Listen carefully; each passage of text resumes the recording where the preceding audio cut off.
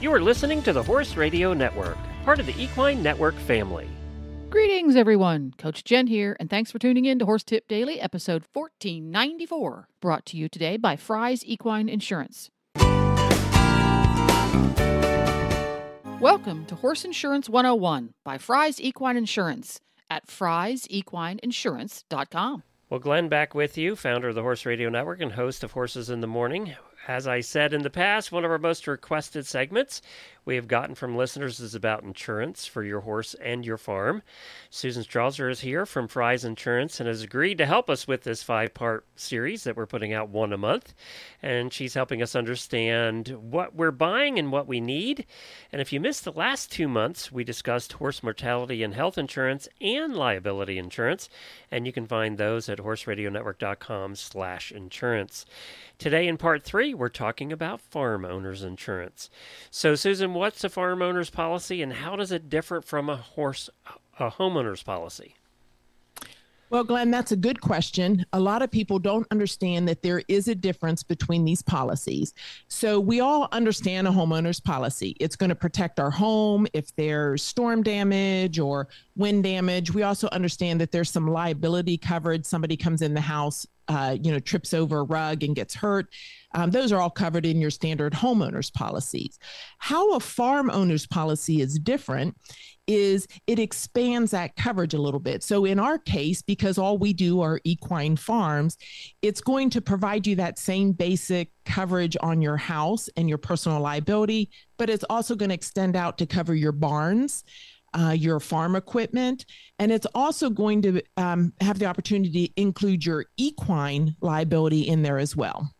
So what is a farm owner's policy and how does it differ from a homeowner's policy? That's a very good question. Most of us understand a homeowner's policy. It's going to cover our home in case of storm damage or other type of covered damages, but it'll also cover our personal liability. A farm owner's policy does the same thing, except it extends that coverage out to our barns, to our farm equipment, and it can also bring in our equine liability coverage, which a lot of times is lacking on a homeowner's policy. So if you own your own property and you need to cover your barns, a lot of times on a homeowner's policy, you are not getting a good replacement cost value on your barns. And that is something important that we look at to make sure that you have the right coverage, as well as picking up the liability you need on your horses. So you brought up replacement costs. How is that determined anyway? Okay, so replacement cost is the amount that it would cost to replace your barn or your building or your house at today's rates as opposed to when I built it, or exactly. We're looking to make you whole again if there's some kind of a damage to it. So if I built it 20 years ago, and obviously it was 25% the cost of building one now, we're looking at today's replacement costs. Exactly. Okay. Exactly. I often wondered that. Yes. So what we do as an agency is we take some information about your barns. We're looking at when it was built, what it is built with, what kind of siding, what kind of roof, how many stalls are in it. So basically, we want to put all the pieces together to what it would cost to rebuild your barn.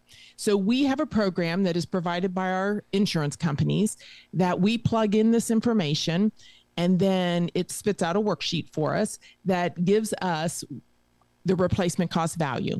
Now, we like to send that to our insureds because it's important that you are part of the process in determining what that replacement cost is, because there are so many factors. Is there electric in the building? Is there water running in the buildings? How fancy are the stalls?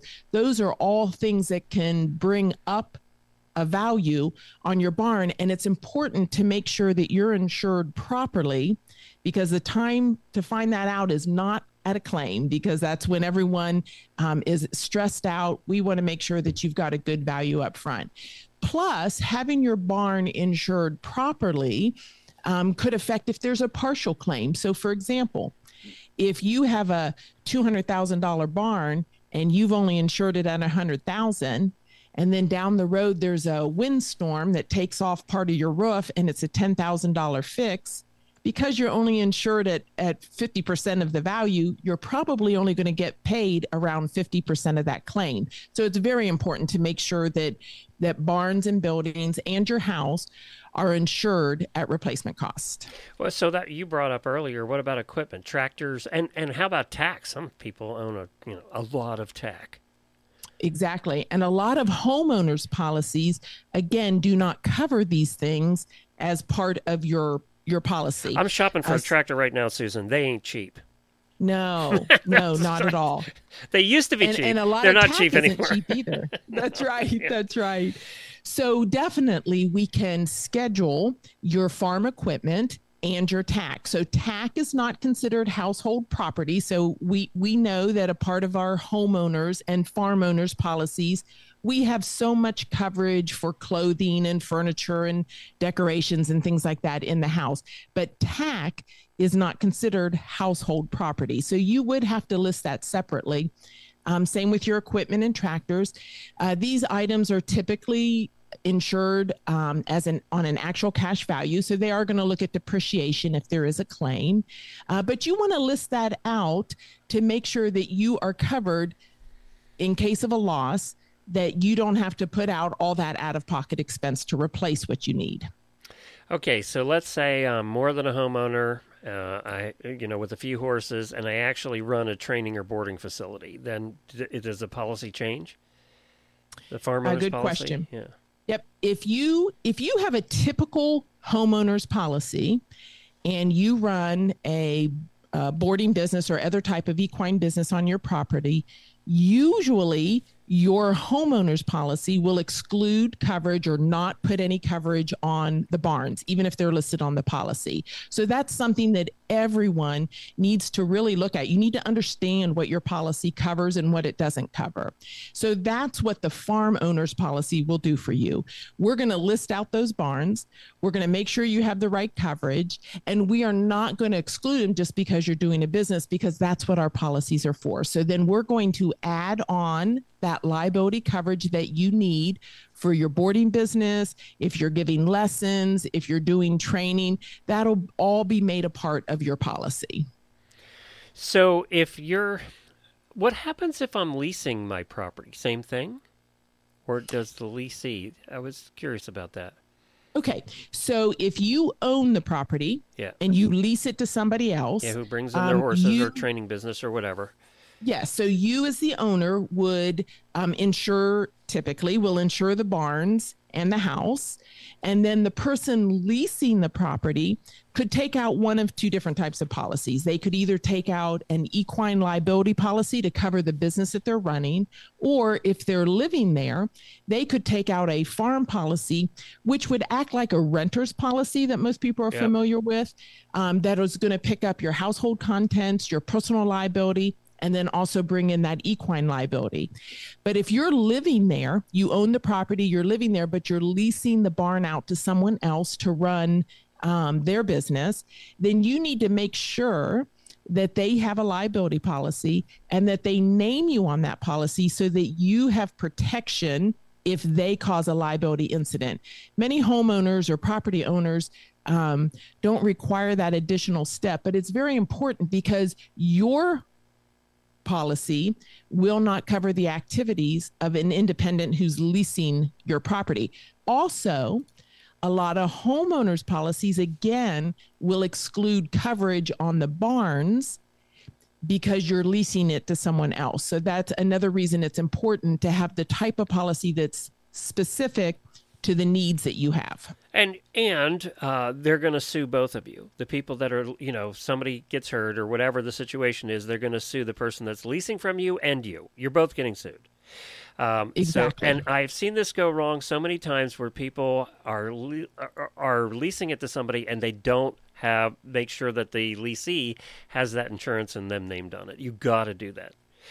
You don't do this unless that happens. Exactly. And in fact, it should be written in your lease agreement that they maintain the policy, that they add you as an additional insured. We've even had clients go as far as requiring that they go, say, through my agency. If I'm writing the farm, they want them to carry it through us so that we can keep an eye on, make sure that policy stays in place. It's very important that you trust the person you're leasing to and that you have the proper documentation in place in the unfortunate event that something would go wrong. And, Glenn, another question that we've gotten is, what if I have an unowned horse on my property that belongs to a friend and they don't pay board? Again, you should check your homeowner's policy, because a lot of times that the fact that it's an unowned horse triggers the exclusion on the barn that horse is housed in. So it's so important not only to understand the policies that you carry on your property, on your auto, on anything that you have insurance on, but that you have the right type of coverage. So you need to talk to your agent, or more importantly, talk to someone like me who specializes in this. This is all we write, is equine liability, equine farm, or policies for the horses. So remind everyone what states you service.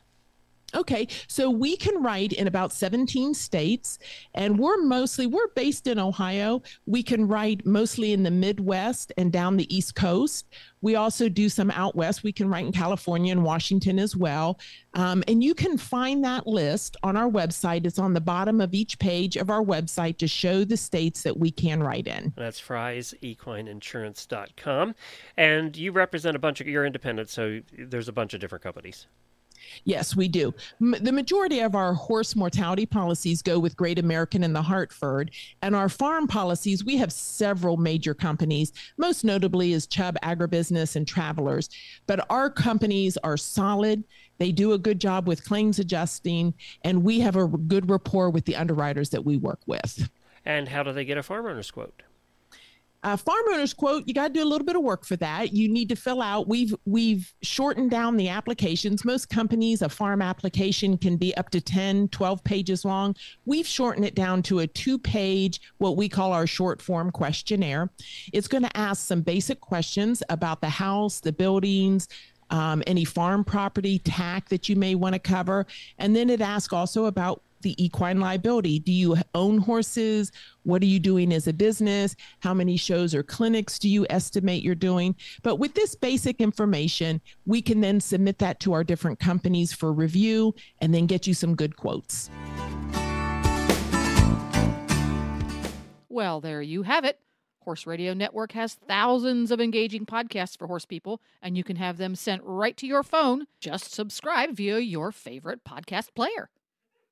This is Coach Jen, and I will be back again soon with another tip. Until then, go ride your horse. The Horse Radio Network and the Horse Radio Network hosts are not responsible for statements made by guests on the Horse Tip Daily. Please use your own judgment when listening to the tips on this show.